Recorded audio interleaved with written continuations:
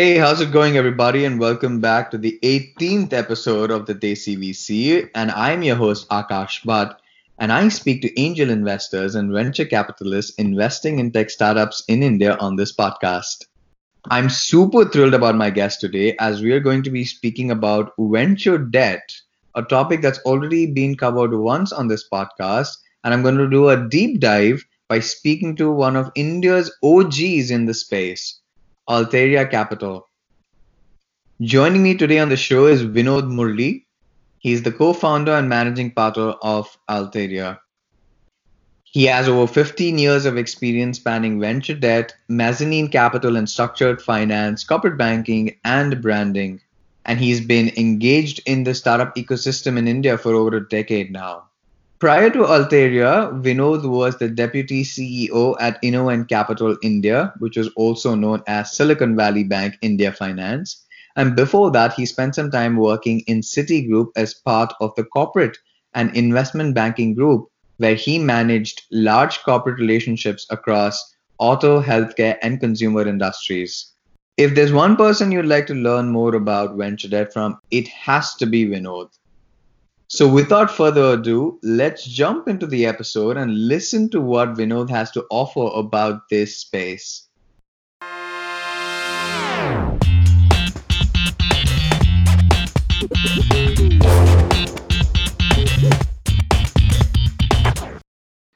Vinod, an absolute pleasure to have you on the show. It's taken us some time to schedule this, but I'm thrilled to be speaking with you today. And I'm looking forward to the Likewise, next Akash. 35, 40 minutes we have. So, first of all, tell us how you are and how are things over at Altair.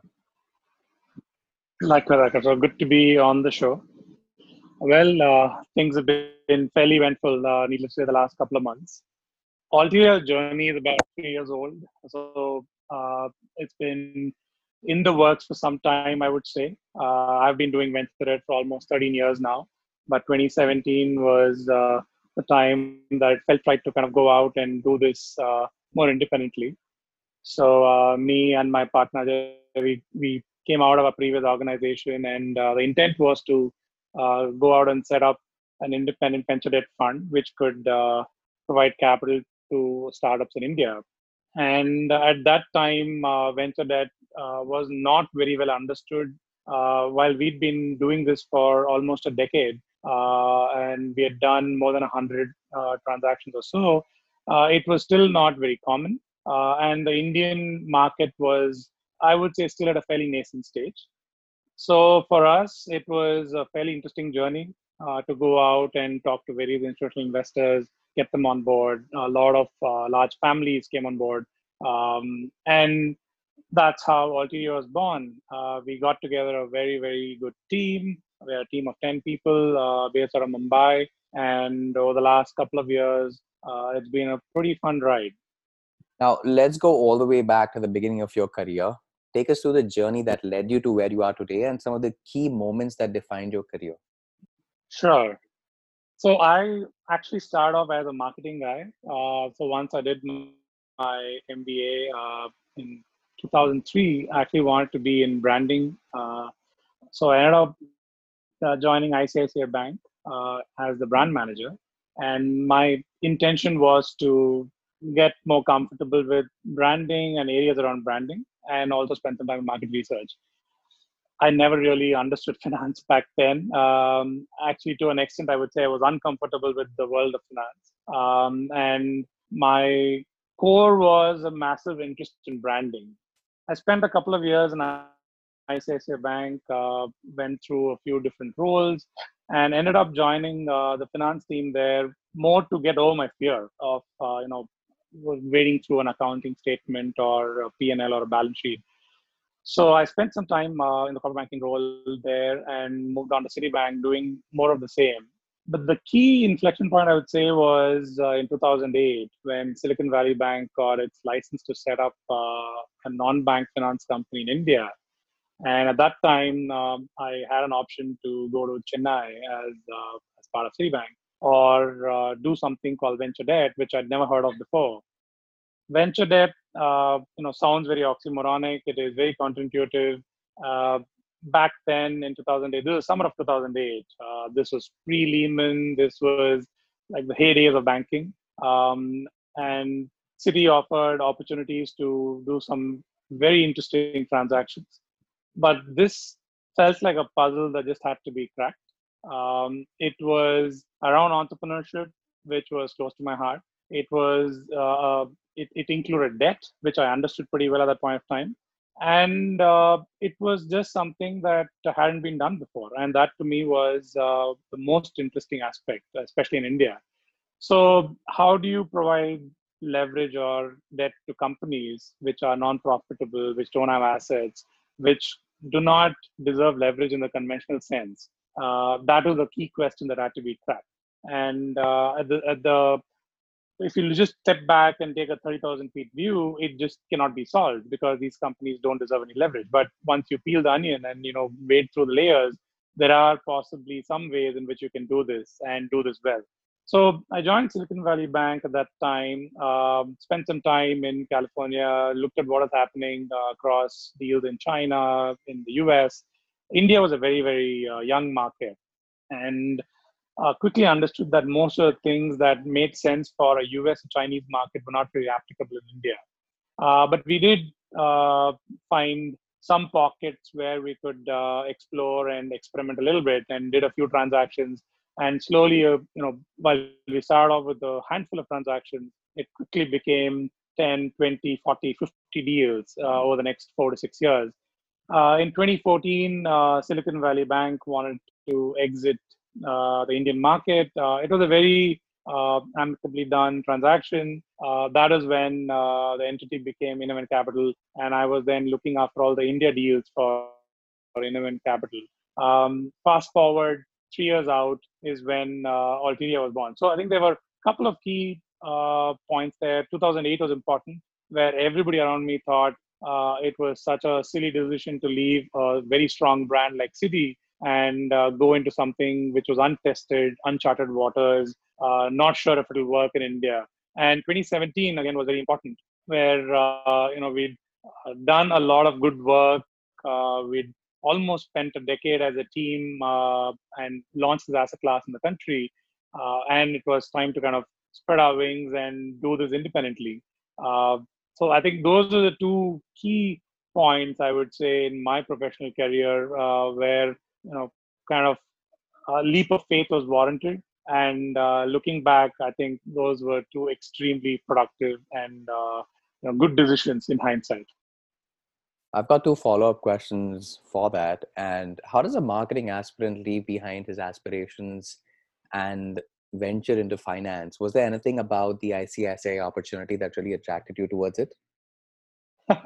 So the real reason is, so there are a couple of parts of the reason, right? One is, for me, marketing was all about people and understanding minds and understanding consumer behavior. Even today, that's what I do.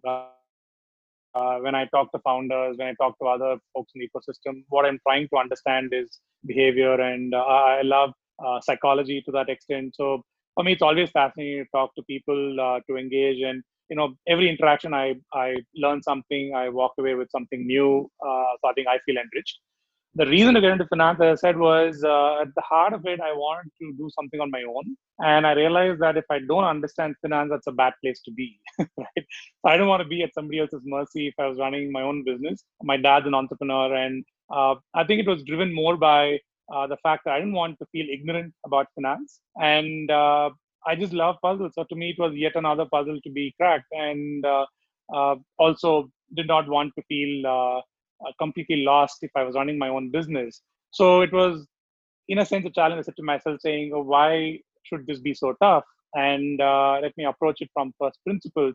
I had a couple of fantastic teachers on the job who helped me along the way. And, to an extent, I used to spend Saturday mornings having sessions with my then boss in ICICI Bank, who actually took me through the nitty-gritties. And it was not about theoretical finance. It was not about concepts read in a book. It was more about real-world applications. And, this is like almost 13, 14 years ago, and helped me kind of cut my teeth with real-world examples of what works and what doesn't work.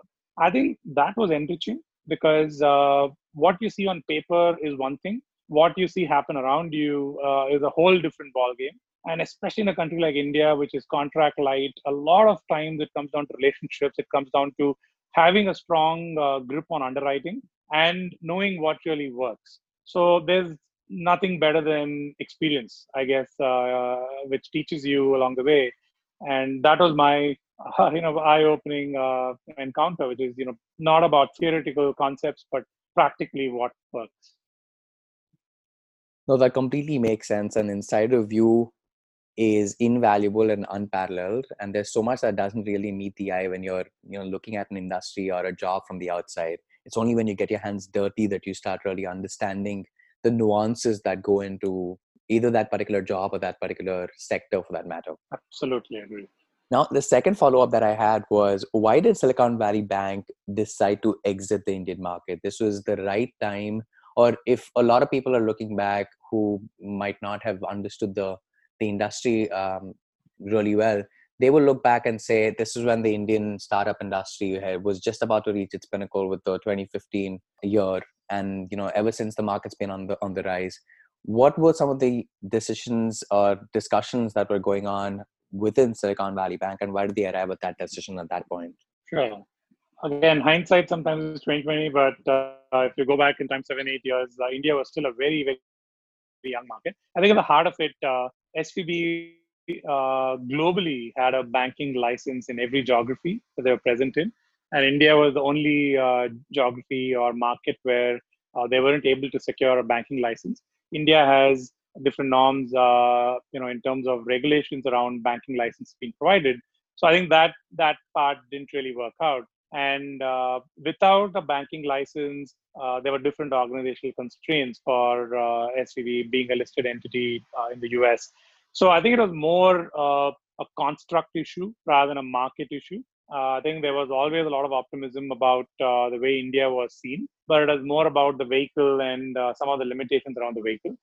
And the other important thing is there was no other way to have a lending business at that time. So the entire AIF construct was not available in 2010 or 2008 when this whole entity was set up. So along the way, there have been a lot more changes in regulation which have made it easier to set up debt businesses, credit funds in India, which I would say is a good thing. And it allows for different kinds of capital to come in. An NBFC or a bank is more permanent capital, whereas a fund allows for capital to be recycled, capital to be returned to investors. So it attracts a different kind of investor base, which did not exist as an AIF as a construct did not exist, when SVB was setting up in India. So I think there are different reasons for SVB's exit. But at this point of time, I think as a market, India is quite attractive, and we have the vehicles or the mechanisms to pool capital and provide that capital to founders in the country. So I think we've come a long way, and right now it's a good market to be part of. True. In retrospect, I guess one cannot really predict how a market unravels. Now, That is right. I don't want to delve too much into defining venture debt as such. We've already done an episode on it, so I'd urge all the listeners to check that episode out or read the notes as part of this episode for some context. What I do want to highlight is that debt financing or venture debt is a very established part of the capital markets in most parts of the world for fast growing tech businesses, and all your big tech giants, including Facebook, Google, Uber, Airbnb, have at some point in their early stage raised capital through debt. Now, that's what I'd like to focus on in this episode and learn more about debt as an instrument for funding and how specifically it can be used by both early stage as well as growth stage startups. I guess Sure. the good starting point would be to understand the history of venture debt in India. When did you first start to feel that the market was ready? And has venture debt, since it started becoming a little more mainstream, evolved in comparison to traditional venture capital in the country? Yeah. Yeah, you're right. Actually, the way to address this is actually to take you through the journey in terms of the product and asset class evolution. So it goes back to about 2007, 8. And to make one important distinction, you did talk about other geographies and markets where venture debt is much more prevalent, especially in the US. I think we are seeing several billions of dollars of venture debt in play right now. I think there are a couple of key distinctions there. One is US is a tech-heavy market, so there are very strong product companies, there are patents, and the patents are actually enforceable. So not only do you find product rich or tech rich companies, you also have a contract enforceable jurisdiction. So the legal framework in the country allows for a lot of value to be protected.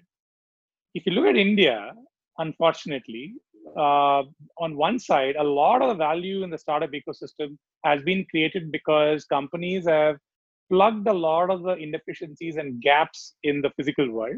So this is across various sectors, but we don't have a lot of uh, patenting happening here or contract enforceability being very strong. Both of these, and going back to 2008, when we scanned the US market, the Israel market, the Chinese market, UK, and then looked at India, we saw that a lot of the value creation was looking very different. And the Indian startup ecosystem was starting to look very, very different. So the first thing was the logic around venture debt, if you go back to the early 80s, was you have companies which have some patents, which have technology where there's residual value. Even if the business doesn't work, there's going to be residual value in the technology, and that is useful to pay off the debt. Doesn't really apply in India because you don't have patents at the core of several successful companies.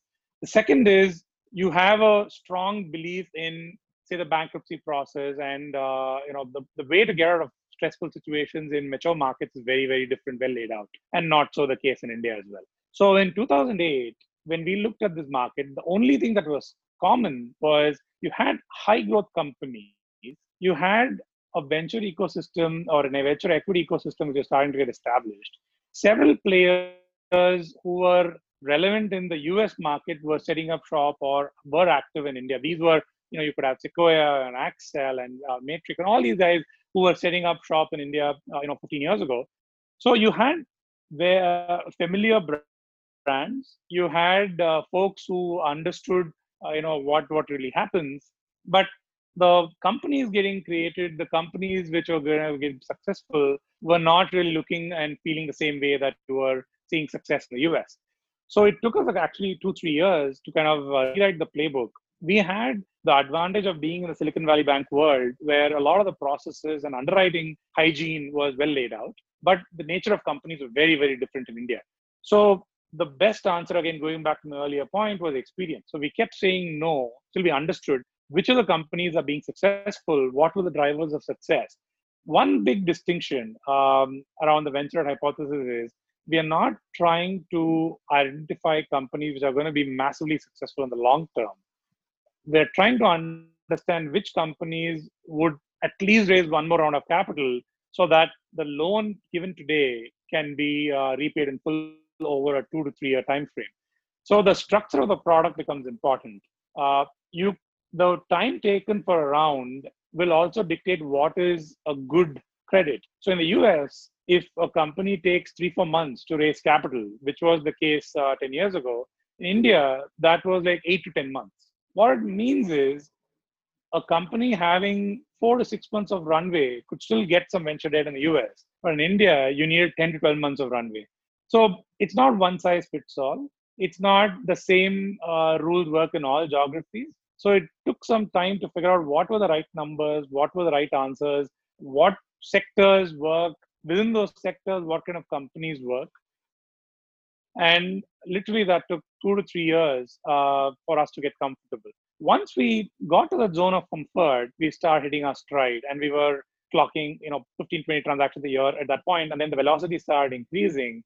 I think in 2016, 17, we were doing like almost 30, 40 deals a year. Within Alteria, we've done almost more than 45 transactions in the last 24 months. So I think once you get the playbook right, then it's easy to ramp up on velocity of deals, because there are numerous companies which can absorb venture debt, but you need to get the structure right. You need to get the right fit and the right stage, right? So one related question is Series A, pre-Series A, post-Series A. What is the relevance? I think I want to spend a couple of minutes on that. While it looks like early stage risk all looks the same, there's a significant difference between a pre-Series A company and a post-Series A company. And the key there is the kind of investor syndicate that kicks in makes a big difference to whether debt can be provided or not. At the end of the day, there is equity funding a business, and a lot of the risk and return resides with the founders and the equity investors. Venture debt is sitting on top of that. So venture debt is not intended to completely change the fortunes of a business. It is incremental. It works along with equity. So there's a lot of symbiosis which happens. At the end of the day, the objective is to find a situation where you have a good founding team, you have a good market, and you have a reasonably strong investor syndicate with capital into the business, which can use some more capital in the form of debt. Keep in mind that these are still very young businesses. These are non-profitable. These will stay non-profitable. There's no assets. So banks can still not touch them. NBFCs can still not touch them. We are still trying to provide some leverage and solving a part of the puzzle, which otherwise looks impossible. We also don't take personal guarantees. We don't take fair pledges. So it's a very counterintuitive way of approaching this problem. But the experience of having done this over 12, 13 years has helped us kind of fine tune this and find the zones where it works and the zones that we should kind of stay away from. Because you could have companies which are fantastic equity investments, but may not be appropriate for debt. Oh, this was great. Thanks for setting context and sharing insights into certain events that have defined the space. I guess the first question many people might have is around the players in the market. I think you touched the surface of this, and I want to delve a little more deeper into it. Why aren't, or why hadn't, in hindsight, traditional banking institutions as involved in venture debt as they could have been? And could you highlight some of the risks associated from a debt issuer perspective, keeping the traditional banks in mind in this context? Sure. So one interesting example for this is the largest tech lender in the US is not any of the Main Street banks. It is Silicon Valley Bank. SVB has almost a 50% market share of all tech startups in America.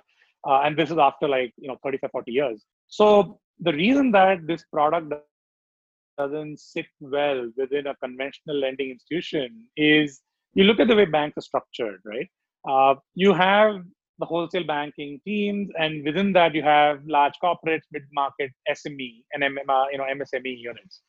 Now, a 300, 400 crore trading business, which has a little bit of a profit today in India, still doesn't get term debt. They may get some working capital, but traditionally, none of these companies get term debt for assets they're going to create. By that, I mean, if you are putting up a plant, if you are having a factory, if you're a manufacturer, if you've got hard assets on the ground, then banks are willing to finance that asset.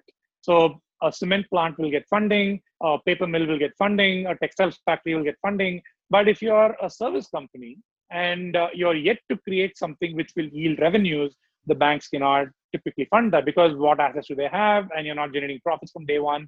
They don't have a framework where they can lend against future cash flows or future profits or future assets. Their framework is built around assets which are visible and which they are directly financing and which are literally physical and that's something they can see, feel, and touch. Right.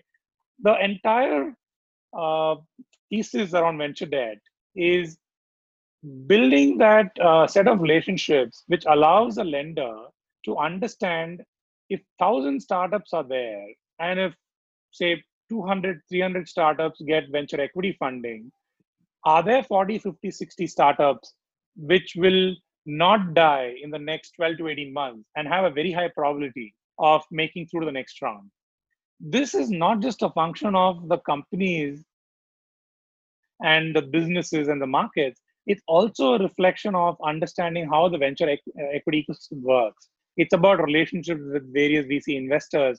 So you need to invest a lot of time to do this. it's not it's a venture debt market is not a multi-billion-dollar market. So for a large bank, you on one side need to have a different risk framework where 99% of the bank is geared towards profitability and assets and credit ratings built around that. And suddenly a small pocket of companies will fly against all those assumptions. Plus, you need to invest a lot of manpower and resources and capital, and it's not going to move the needle from a book size perspective. So net, it's a very specialized business. It's seen as a fringe business for conventional large institutions. It's not going to be a massive scale overnight, and it is going to test your assumptions, and it'll put a lot of people out of the comfort zone on credit decisions. So effectively what it means is unless you carve it out and put it as a separate vehicle, it's not going to find any takers normally within banks. Wherever banks have provided capital, largely it has been working capital to some extent. They build in cash collateral, personal guarantees, share pledges, makes it extremely onerous for startups. I don't blame the banks. There's public money involved, there's deposits. They need to protect the capital. So I understand where they're coming from. The point you made was from the company's perspective, the problem sometimes becomes that what you're getting in return is just not much.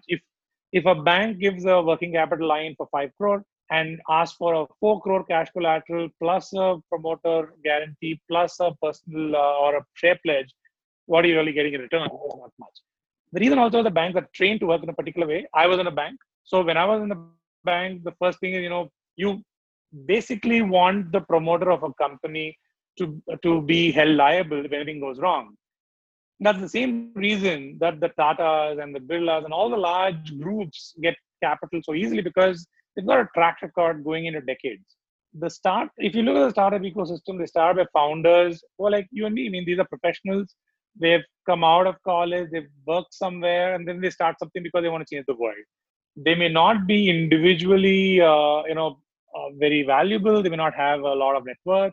But for me, their biggest value is, what they have between the ears. I mean, their confidence, what they bring to the table, their ability to attract teams, their ability to attract capital, what they're going to build in the future.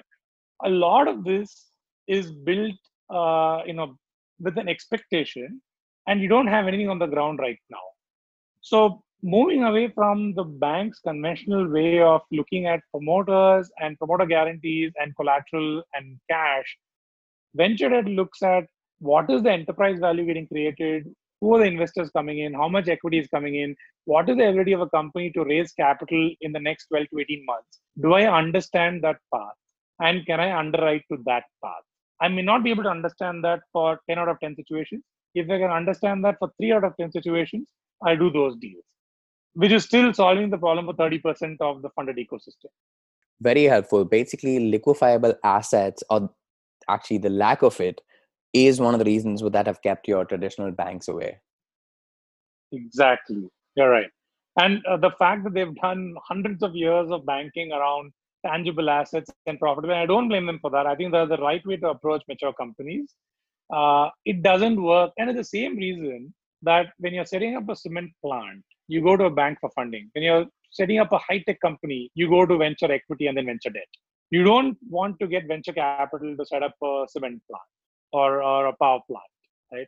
So it's horses for courses. And the capital that you're trying to attract, it needs to meet the purpose and the segment and the work that you're doing. And that's the key differential. No, that makes total sense. I actually wanted to move along and draw some parallels between traditional venture capital and debt-based financing. Now, are there differences when you're developing an investment thesis compared to, say, a traditional venture capital firm? Oh, huge difference. So I would say it comes down to a couple of probabilities. For every young company, every startup, there's a probability of survival and there's a probability of growth. As a venture equity investor, the only thing that is important eventually is the company needs to grow really well and over a 5 to 10 year horizon. Perspective of a venture equity investor and a venture debt investor are quite different. So startups have to look at a probability of survival and a probability of growth. For a venture equity investor, the only key output is if a startup becomes a multi-bagger, the growth variable is the most important thing for them. For a founder, survival is important initially and then growth. For a venture debt provider, survival matters. If the company survives, there's a reasonable likelihood that you're going to get your money back. So the way that it splits out is, as a venture equity investor, you make 10 investments. If three perform really, really well and you have superstars, your fund is very successful. If three or four die and two or three are meandering, there's no problem with the fund. For a founder, they get one shot at goal. That's their only company, and hence it has to do well. For a venture debt portfolio, again, it's closer to the founder's outlook than an equity investor, where if I fund 100 situations, 98 have to do reasonably well, two or three may not do so well, 10 or 15 may do exceedingly well, which is the same proportion as a venture equity investor has. So there is a significantly different approach. The way I jokingly tell people, and I keep getting pulled into a lot of diligence conversations for even investors, where I think the best judge of whether a company will be a unicorn is an equity investor. And there are many of my friends who have done this nicely and successfully in India. But I would say my expertise or a venture provider's expertise is to know which of the companies would die or would not do well in the next 12 to 18 months. So one is the probability of growth, which is the equity investor's forte. The other is the probability of survival, which is the venture lender's forte. For a founder, both are important. But in the short to medium term, I think the founders are more aligned with the venture provider's mindset, which is survive. You live to fight another day. Over the medium to long term, it has to be growth. And the company has to do well so that for an equity investor, there is a good outcome. So the variables we look for, hence the team, the market are all hygiene. So that's important to keep a deal attractive for us. But the reason to actually provide capital goes one step further, where do we have the confidence that a particular out of 10 companies getting venture equity, which are the two or three which are looking more realistic that they'll get to the next round in a 12 to 18 month time frame. The key variable I would add there is time. For an equity investor, a company can go close to death, come back, close to death, come back, and still be a good outcome after 6 or 7 or 8 years, because the fund construct and their product allows them that luxury. For a venture provider, you're looking at a finite time frame of a couple of years or 3 years, and every month there is a payment happening or there's a test for whether the company is performing or not. So you could have a situation where it's very binary. The company could eventually be a fantastic outcome for an equity investor, but I may not be comfortable with that risk in the short to medium term. So not all equity deals or good equity deals may be good venture debt prospects. So that's a key differentiation. Now, another big question and a difference between the two is obviously debt needs to be repaid, and you touched upon this. Some of the companies have revenues but are not profitable. So how do you structure that? Is it revenue-based financing, where some of the startups pay you a percentage of the gross receipts per month? Or do you have a different structure? And I'm pretty sure it differs from company to company and industry to industry. What are some of the typical ways of structuring a repayment of a loan? Yeah, great question. So like we discussed earlier, these are companies which don't have free cash flows. They don't have profits at the end of every month, which can be used to service debt, which is the reason banks can't fund them in the first place. So what we look at is a couple of variables. One is what is the cash that they have, which is a reflection of how much capital they've raised. What is their burn? What kind of runway it gives them? And at what point do they need to raise more capital? So suppose you have a company which has raised $5 million of equity, and it gives them 18 months of runway. We can put together a structure where we give them some tail beyond the 18 months. We keep pulling down some money in terms of repayments every month. But if they have a door-to-door structure of say 30 months or 36 months, the risk I'm taking is if they don't raise money somewhere between 15 and 20 months, they won't be able to completely honor their obligations on this debt. But I'm not exposing my entire capital at the 18-month time frame. So we kind of balance this as a triangulation between what cash they have, what time they have, how much do I want to get exposed to that point of time. So it's not just around revenue discounting. It's a combination of how much cash they have, what is their burn, what may make sense for them, and what can move the needle for them. So are they trying to achieve a few objectives? They want to invest in, further in product and be in a few other markets. They want to do a small acquisition. They want to invest in a marketing campaign. So it's a combination of what they are eligible for and what they are seeking to do, and build a construct which weaves in all these variables, and have monthly payments of principal and interest, and still give them some risk capital which goes beyond the time frame that they have today. So either the company could use this to capitalize further growth, or 18 months could become 20, 21, 22 months of runway. Today, as we speak, because of COVID, a lot of companies just want insurance. They want buffer. They want that much extra oxygen to survive, because there's a lot of uncertainty on when they'll raise for the capital. So it comes down to kind of what kind of runway extensions that they can have through the venture debt construct. Now, this is very helpful, and I'm aware that the interest range as well can typically fluctuate and depends a lot on the market, the factors affecting it, stage, business model, revenues, etc. But is it even fair to put a range on that and say, this percentage to this percentage is typically what we look at? Or Yeah, could you elaborate a yeah, little more I on that? agree. It is, and see, the reason is there are a couple of components to the venture debt product, right? So one is the fixed income, which is through the interest and a small fee. So today we are lending in the mid-teens. So most of our deals don't see a lot of variance on the coupon itself. But the key is that there's a small equity kicker.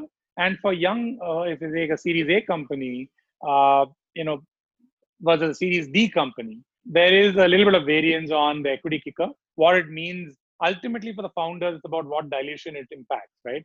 So for a young company, there could be a dilution of 75 to 100 basis points, whereas for a Series C or Series D company, it could be less than 50 basis points. So that is the toggle more than the coupon and the fee, because our view is that if you move the interest rate a lot for young companies, we charge them higher, then they use most of the debt to just service the loan, which is self-defeating. So we try and keep the fixed costs as manageable, as low, and closer to where banks may even finance their medium-sized corporates, so that it doesn't eat into the debt. It allows for the company to use the money for growth and for the purposes that are more productive, and a little bit of upside, which doesn't rub wrongly with the founders, because for the upside to actually pay off, the founders have to make a lot of money, investors have to make a lot of money, and it's several years out. So in those situations, there's a lot of love to be shared, literally. So that historically hasn't been too much of an issue. Great. Now, we spoke about interest rates, but I was wondering if you could comment generally on warrants, as I hear that warrants are a key part of transactions. So what are the key arrangements that go into structuring the warrants as part of the conversation? Yeah, that is our dilution I was talking about. So it can either be warrants or partly paid shares. So typically for transactions, the same example I gave, if a company is raised $5 million, if you provide them debt of $1 million, usually the equity cover on that will be between 100K and 150K. It's about 10 to 15% of the debt is the typical cover. If you look at it from a dilution, which is the most important variable for the founder, normally a $5 million equity raise means the company is valued at say $20, $25 million, right? So even in those kind of situations, you're looking at between 50 and 100 basis points of dilution, depending on where the valuations are and what kind of warrant covers are there. So for younger companies, that is the level of dilution which it creates. These are structured as instruments with a 6, 7, 8 year tenor. The reason being, companies need that much time to create outcomes for their investors. And the median age for liquidity in the US is 11 years. So in India, we work with constructs of 6 to 8 years or 7 to 8 years. That also keeps in mind that our fund tenor is about 7 years and so on. So there's different reasons why we structure the way it is. What we've seen is between 5 and 7 years is when you will get some liquidity out of these equity kickers. Historically, the deals that I've been part of, which have created such liquidity, some of these larger companies, be it Swiggy or some of these well-known names, that has been the time frame, where companies have actually ended up having some kind of liquidity for these equity kickers. But the idea is to have a little bit of upside as and when the upside is created for early stage investors as well as founders. and it improves the return on the venture. It allows us to provide the debt to 100 companies, where only 10 or 15 might end up providing this upside eventually. But for the other 85, the debt comes at essentially only the fixed income, which is actually a good deal for them. But the answer is only known after 5 or 7 years. Right. Now, you've done over 100 deals and perhaps looked at many, many, many more, either from personal experience or from what you've seen in the industry. What are some debt arrangements that have gone well, and more importantly, ones that have not been so successful? Yeah. So when you say arrangement, you're talking about specific situations in terms Yes, of what specific not worked. situations. Specific Yeah. situations. So I'll cover that. So I mean, over 12, 13 years, as you can imagine, there's been a reasonable level of difficulty as well. The I think going back to first principles, debt comes down to these two variables: intent and capacity. The one thing I can say is the Indian ecosystem, the startup ecosystem, intent has never been an issue. So more than 125 companies over 13 years, not once have we had a challenge of intent. What it means is wherever people have had the ability to service their obligations, they have done that and more. And that's a very strong validation of how founders look at their obligations. So that is one part. The second part is capacity. Given that we are relying on future rounds to contribute to part of the obligations, there is obviously a level of risk involved. We've had situations where either so there was one case where a company was reliant on a very large customer.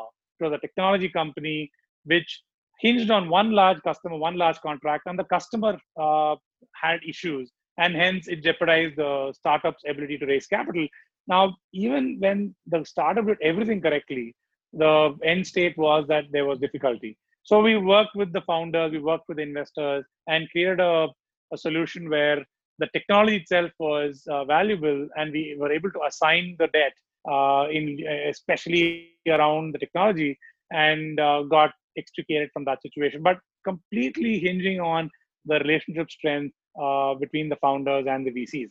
So many such examples, right? So the at the heart of it, I think the key is the strength of relationships with the founders and the VCs. As long as everybody around the table is keen that there's fair treatment, there's appropriate treatment, we found that even during difficulty, we were able to actually come out of it rather okay. Uh, Ultimately, if the business itself falls off a cliff, if businesses cease to be relevant, if nobody, everybody loses, everybody loses. So that is something that we've had some share of. We've seen that as well, and that is the cost of playing this game. So I think there are situations where everybody will lose some capital, and that is inevitable in any form of risk capital. There are situations which are temporary, where startups are close to raising some money. They have issues temporarily, and they come back after raising capital, and they're very comfortable. That is par for the course. So the key is to distinguish between temporary issues and more structural, fundamental, permanent issues, and handle them differently, which also preserves relationships in the long run. No, as an extension to that, I just want to ask you quickly, do you take both seats? We don't take board seats, and we Okay. don't even take board observer seats. I Okay. think the fundamental reliance is when in steady state, we expect that the investors and the founders are best equipped to run their business. So something that I'm also trying to understand is that, as investors or, in your case, debt financiers are providing capital with little or no equity in hope that the loan is repaid with interest. Why is it not common practice to take a board seat to have an insider view and influence key decisions? Debt is already risky, and you're probably taking on more risk by not taking a board seat. So what is the ideology there? What's the thinking? Is that changing, and are venture debt investors thinking about taking both seats eventually at some point? That's another very good question. Again, it goes back to the underwriting thesis, right? Like I said, venture debt depends on not only the business strength, the quality of the founding team and market, but also the relation with investors. So the key is knowing upfront, what the investors are thinking, and there's no guarantees, right? It's not like we expect VCs to come in and put money in to bail us out. but it's to have a transparent dialogue to understand, okay, what will keep or what will make this company attractive. And then we do our assessment to say, okay, hey, if the company needs to achieve 4 or 5 or 6 things over the next 15 months, what is our belief that it can get there? And if it does get there, who are the people or investors around the table who may actually end up providing capital? If both these questions are having strong answers, then the probability is attractive to write a check. In steady state, by which I mean there's no stress, there's no difficulty, we expect that the founders and the board members who are there, who've given us the confidence to write the check in the first place, are best equipped to run the business. We do have contractual obligations where the companies need to take our consents for certain things, which are material, but more from a negative tracer, right? So you don't want the company to lose a lot of value. You don't want the company to, I don't want a tech company to suddenly start making movies tomorrow, right? So Right. there has to be some discipline around what they're doing. But beyond that, neither do we have a construct where we have the bandwidth to provide this kind of decisioning support, nor do we want to interfere in companies on their day-to-day operations. This is all in steady state. If there is stress in situations, I think the dialogue changes completely. Where there is weakness, where there is an issue, then we do want to have more extensive dialogue. But my personal view is ultimately the closest to any company are the founders. The founders and the management team are your best bets of coming out of any hole or any bad situation. The board members are next in line, the equity investors are next in line, and as debt providers, we're always going to be one step removed. Neither at the end of the day, the objective is to have a strong set of relationships where there's high transparency, there's a lot of candor, and there is a strong layer of comfort where everybody is trying to do the right thing. As a provider of debt, we are the senior most in the liquidation stack. As long as everybody understands that, I think more often than not, outcomes are fair. At the end of the day, from a founder's perspective, it's about knowing, which are your obligations. So as I tell founders, it's important to make your key payroll. It's important to, ensure that your statutory dues are taken care of. But between honoring a debt obligation and spending more on marketing, those are the questions where, sometimes founders need to take the right choices. So historically, we've seen that it's not about taking board seats. It's more about having the right relationships and providing the right guidance as it is needed, but it can be done outside the board as well. Right. And from a founder perspective, I've never heard about this or seen it personally. But of course, my knowledge is not as extensive as yours. So I'm curious to understand if entrepreneurs give personal guarantees while they're seeking venture debt. And if so, what are some of the other protections that investors might seek? No, we don't take personal guarantees. So that the key is understanding why we don't take personal guarantees. The way that a bank looks at a credit is if they go to a large group, they expect that the promoter of that group can step in and bail out the company. We don't expect the founder to put in capital and save the startup because that's not their role. Bootstrap company is great, but otherwise the expectation is that the company needs to be attractive enough to get capital or equity from other financial investors, right? So there's really no logic in seeking a personal guarantee in the normal course of things. So our view is simple, that the founder is there to ensure that they're giving it everything. As long as they're there 24/7, I think that's all they can bring to the table. My view is simple. If a founder is giving it 24/7, I don't need a personal guarantee. If there is value in the business, I don't need a pledge of shares. If there is value in the business, somebody should hopefully write a check against that value. And that is what is going to pay down the debt. Taking a personal guarantee from a professional who stepped out and started a company, I think it's a very myopic view in the normal course of things. That's great. Now, Vinod, I had a bunch of other questions for you, especially regarding your portfolio and how some deals like Dunzo have come along. So if you could really touch upon very quickly, how does a deal like that come across your table? What are some of the things you look at in very fast-paced growth companies such as those? Yeah. That would be amazing. So I've known Kabir for quite some time. So in fact, we kept chatting for quite some time before we wrote the first check. And I think that's an important thing to keep in mind. Many deals don't happen, in the first 2, 3, 4 weeks of interaction.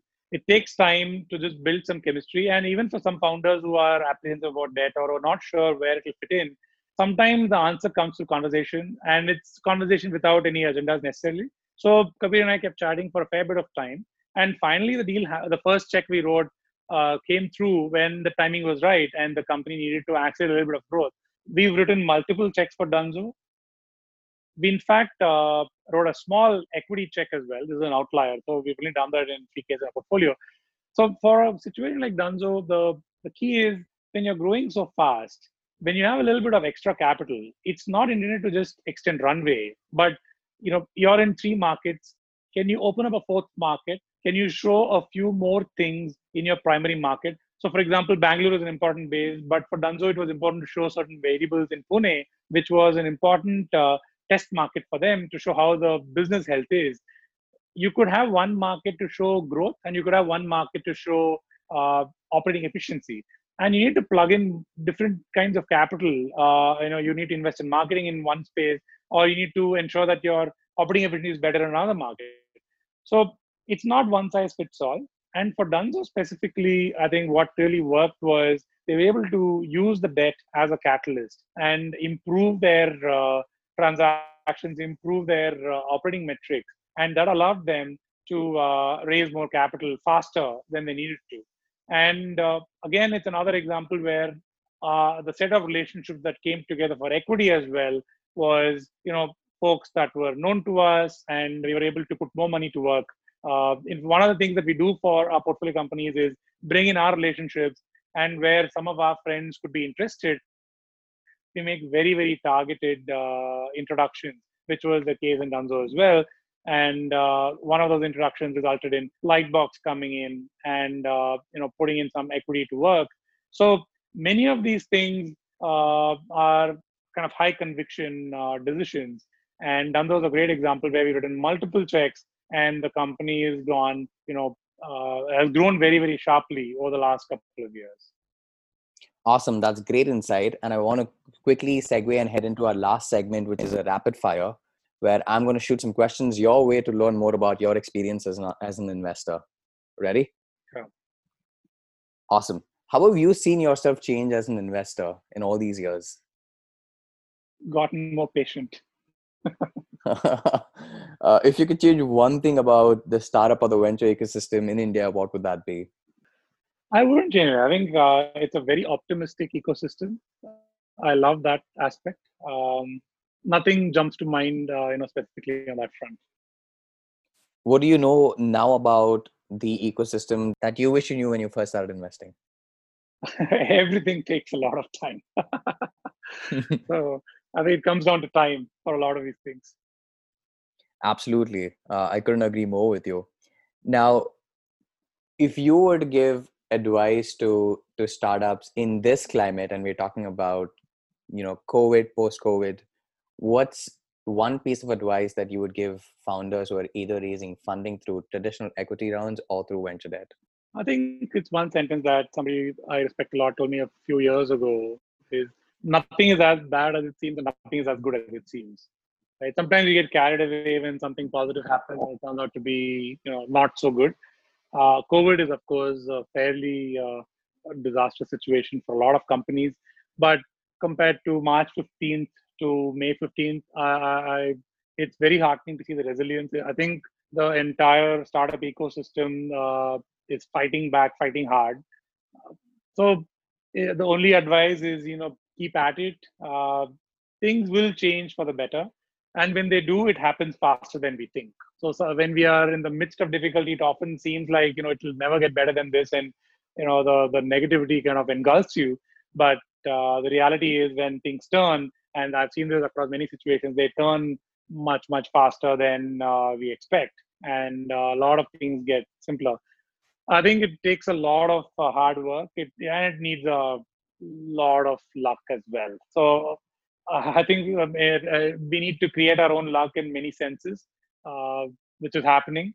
So I'm not one for big advice and all of that, but I'm just an optimist. So I would just say be optimistic. That's great. Actually wanted that to be the last question and a high note to end the podcast on. But since you've been investing for a while now and have made over 100 deals, I want to understand if you have an anti portfolio. Oh, definitely, lots of them.